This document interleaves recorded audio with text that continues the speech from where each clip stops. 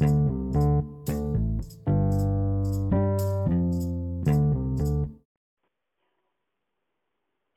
friends, and welcome to 365 God Podcast with your podcast pastor. This is Pastor C. This episode is entitled Build the Ark. I want to encourage you through this episode to keep building whatever it is that God has told you to do. So we're metaphorically talking about our dreams by way of Noah's Ark today. And so I just want to bring you into just something that really blessed me. So I want to give credits to Minister in Training, Kenyatta Moore. I listened to this young lady preach, and she went to a particular scripture, and she threw it out there, and I'm telling you, it nearly lifted me off of my seat. And that scripture is Genesis 6:22. So I decided, I very hurriedly recorded it, wrote it down, and I said, I'm going to go back to that. And so I have gone back to it, and I want to share with you just a little bit and expand and expound upon that scripture. It just really captivated me when she read it. And so this is what she read. Genesis 6:22 reads, "Thus did Noah, according to all that God commanded him, so did he." And so you're thinking probably, what in the world? I mean, okay, so Noah did what God wanted him to do. But I became so fascinated with this scripture when I heard it, because it just reminded me of what I am supposed to do. Hence the title of this episode, which is Build the Ark. So I want to encourage you to build the ark. Keep doing whatever it is that God has told you to do. But my encouragement is not just enough. Let's go to the scripture. And if you don't mind, let's go to verse 8. Verse 8, as we travel up in the scripture, says, "But Noah found grace in the eyes of the Lord." I want to talk about that as well and highlight that particular scripture, because anything that we do, it is by the grace of God that we do it. It is because God has graced us and given us an opportunity and the privilege of doing.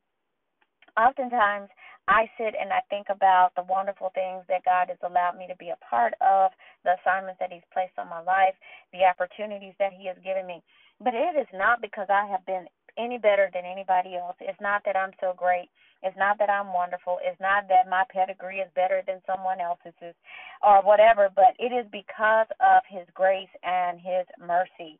And so the first thing that I want to say to you is, as you're going about your assignment, this thing that you've never done before, this thing that has never been done in your family or perhaps in your community, perhaps in your church or among your group of friends, when you're going about doing it, make sure that you understand that you have that opportunity only by the grace of God. And it goes on in chapter 6 of Genesis to say, in verse 9, "These are the generations of Noah. Noah was a just man and perfect in his generations, and Noah walked with God." When you get that assignment, continue to walk with the Lord. Understand that when we give our lives over to God, when we commit to Him, you know what? That's when we're blessed by God to be able to share in the work with Him. It says that Noah begat 3 sons, Shem, Ham, and Japheth. And it goes on in the scripture, and it gives us the reason why the assignment is there. Now, let me tell you something about the reason and the purpose. They are not always synonymous. And so the reason that I might go to surgery is because I may have a tumor, but the purpose of the surgery is for healing. And so we cannot always put our reason and our purpose together. And so make sure you understand the reason why God is sending you to a place. Oftentimes we get sidetracked from our assignments because we lose sight of what is the issue. What are we identifying here? What is it that the Lord has shown to us that needs to be done? So God will help us He will share those things with us oftentimes. Verse 11 says, "The earth also was corrupt before God, and the earth was filled with violence." Well, we can definitely attest to that even now at the time of this recording. We can say that the earth is full of violence. And God looked upon the earth, and behold, it was corrupt, for all flesh had corrupted his way upon the earth. When we allow our flesh to lead us and not our spirit, not to allow the Holy Spirit to lead us, because our spirit needs to line up with the Holy Spirit. When we allow ourselves to be led through carnality, then this is what happens. The world goes astray. We, the people, go astray from God. The way to come back to God is to make sure that we are aligning with the Holy Spirit. Now, why am I talking about aligning ourselves with the Holy Spirit? Because the Holy Spirit is our teacher. The Holy Spirit will lead us. The Holy Spirit will guide us into all spiritual truths. The Holy Ghost will not let you go away from God's principles. The Holy Ghost will always lead you right where God wants you to be. And so oftentimes people forget about this third person in the Holy Trinity, and they call the Holy Spirit the Holy Spirit is the person. The Holy Spirit is God. And God said unto Noah, the end of all flesh is come before me, for the earth is filled with violence through them, and behold, I will destroy them with the earth. So he lets Noah in on the secret. Let me tell you about my God. Let me tell you about our God. God will not let things slip up on you. If you're walking the way that you ought to be walking and you're living a life with God, God will show you what's about to happen. God will not let you miss out on what's going on. I am so tickled at this point as I think about that. I was sitting at the wrong gate. Today I was flying, and I was sitting at the wrong gate at the airport, and I checked the gate that I was sitting in. I checked my ticket. It looked like what was on the board and everything. But the Holy Spirit, just kept letting me know something's not right here. And the Holy Spirit nudged me and said, "You go to the counter." I went to the counter, and when I got to the counter, I said, "My flight." I said, "Is it going to be here?" And the lady, she says, "Where are you going?" I told her where I was going, et cetera, et cetera. She says, "They are about to close that flight."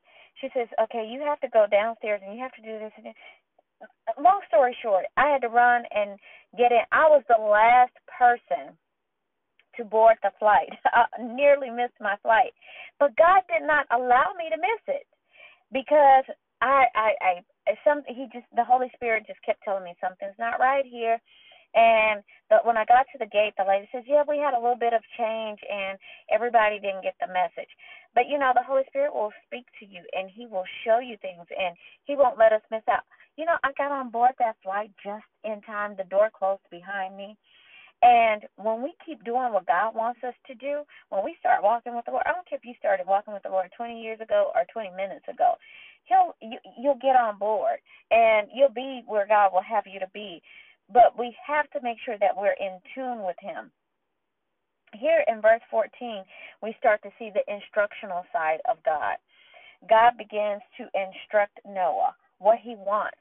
When you're building your ark, your metaphoric ark, when you're building whatever it is that God has told you to do, whatever those dreams are, as you're going about and you're executing your dreams, as you're going about and you're building that company, or as you're going about and you are coming up with new ideas and completing projects, whatever it is that God has given you to do as a visionary, or as a leader, or whatever it is that you're going about to do, just remember that God will always give you the instructions. Lean and depend on God. One of the things that Minister in Training Morris really expressed to us, that sometimes we get a little bit, Minister Morrison was the other preacher that I listened to, and she said something. She said, sometimes we get a little bit used to God, and we get too familiar with God, so we don't listen to instructions anymore. We don't go to God because we feel like I got it. But God gives us instructions. Make sure that you have not written your own instructions. Watch this for God's plan. I'm going to repeat that one. Make sure that you have not written your own instructions for God's plan. Remember Jeremiah 29:11? It says that God has a plan for us. So we don't need to expedite what we wrote, but we need to expedite what he said. And that goes back to Genesis 6:22. As I move around here, it says, "Thus did Noah, according to all that God commanded him, so did he. So that's very important. And we see in verses, in verses 14 all the way down through 21, the instructions that God gives him. He gives him specific instructions. Now, what are these instructions? What he wants the ark to be made out of. He tells him who he wants on there. He tells him what he wants on there. In our lives, let me caution you, stop inviting people along for the journey that God didn't tell you to bring along. A lot of times we're bringing aside weight. We're so apt to, quoting the scripture, let us now lay aside every weight and the sin that doth easily beset us, and run with patience the race that is. We are so apt to laying aside weights, but why do we have to even bring unnecessary weight on? We know this now, so why are we bringing the unnecessary weights? It's wonderful that we can lay aside the weights and the sins, but I'm going to encourage you, don't pack for the journey what God did not tell you to bring along. That's people, that's things, whatever it is. Don't bring those things along. Stop inviting people in who God has not told you to bring along the way.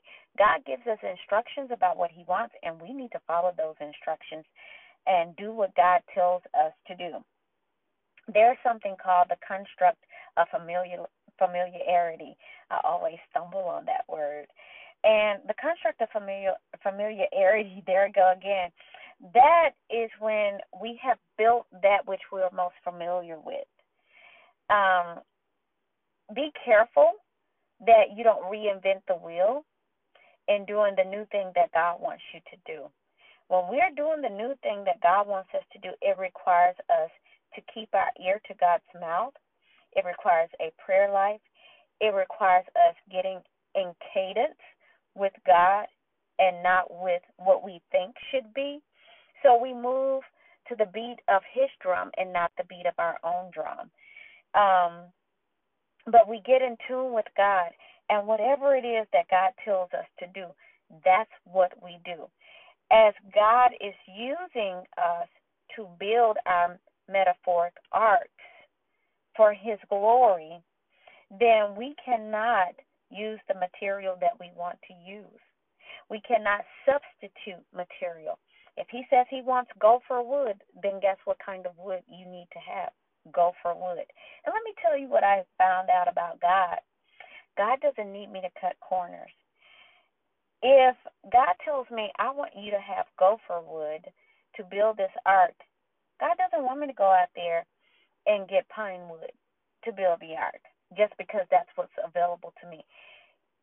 That thing, that plan that God has given to you will require prayer, not just at the beginning, but it will require prayer all the way through.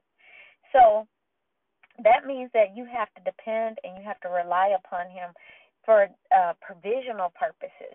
So that means that you got to believe that God is going to provide for what he told you to do. So we don't cut corners. We don't reinvent the wheel and just say, you know what, I've been here and done this before. So and then we reinvent the wheel because of the construct of familiarity, and just because I'm familiar with this, I'll use this and I'll supplement this. This is what gets us the same old thing all over again. But what does the Word of God say? The Word of God says that God will do a new thing. So we're always wanting God to do something fresh. We're always wanting God to do something new. But let me tell you, God is going to use us to produce it. God is going to use us to produce it. Well, how's that going to happen? When we follow his commandments, when we follow his instructions, whatever it is that God tells us to do.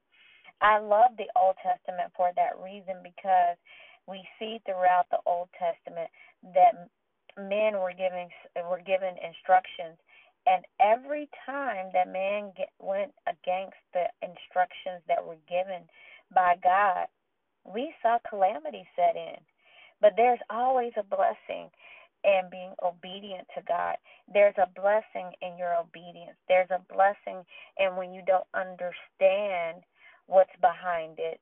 You still know that there's a purpose for what God told you, and there's a reason for what God told you. Ultimately, This purpose was to cleanse the earth. The reason was because the people had gotten in their flesh. They were operating in carnality. But God has a greater purpose that comes out of every circumstance or every situation. And you can't lose sight as you're building. You can't lose sight as you're following the directions of God, that God has a greater purpose. You can't lose sight that there is a greater purpose that is embedded in this. And if I just keep doing what God will have me to do, and not get caught up in that construct of what's familiar to me. But if I just keep on, I'm going to see the unseen hand of God operate like never before. And then just think about it. I wonder what kind of rumors, what kind of things were said, because Noah was doing what had never been done before. It had never rained before. People were like, yeah, I'm sure they mocked him. I'm sure they laughed at him. But when the storm was over, guess what? When everything settled, guess what pleased God? And when we please God, it is to our very own pleasure. Why? Because it works out totally for our good. So why wouldn't we want to please God? I want to encourage you, whatever it is that God has told you to do, hold fast to that thing. Keep building your metaphoric ark. I don't know if it's to build a company, if you're starting a company. I don't know if you're a teacher in the classroom and you're building young people by helping to encourage them. I don't know what it is for you. I don't know what God has told you to do. But I do know if God told you to do it, then you do exactly what God has told you to do. This has been 365 God Podcast with your podcast pastor, Pastor C. I hope you'll tune in again. God bless.